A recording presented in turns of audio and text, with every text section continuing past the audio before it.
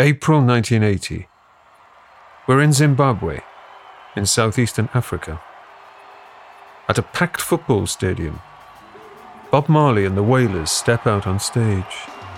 The crowd goes wild. The country has just become Africa's newest independent nation.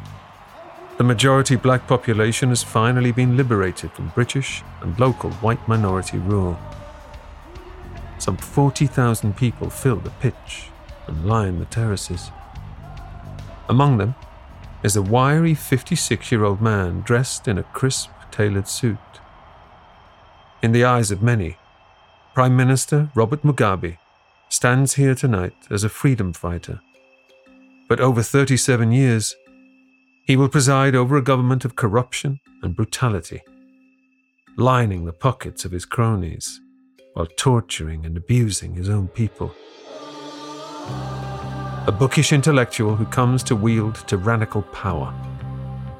A leader who will cling on until the age of 93, even after he drives Africa's most prosperous country to economic ruin. What events, what history formed this dictator? And what say those who observed him in person and endured his regime right up until its dramatic end? The Mugabe Story, coming soon from Noiser.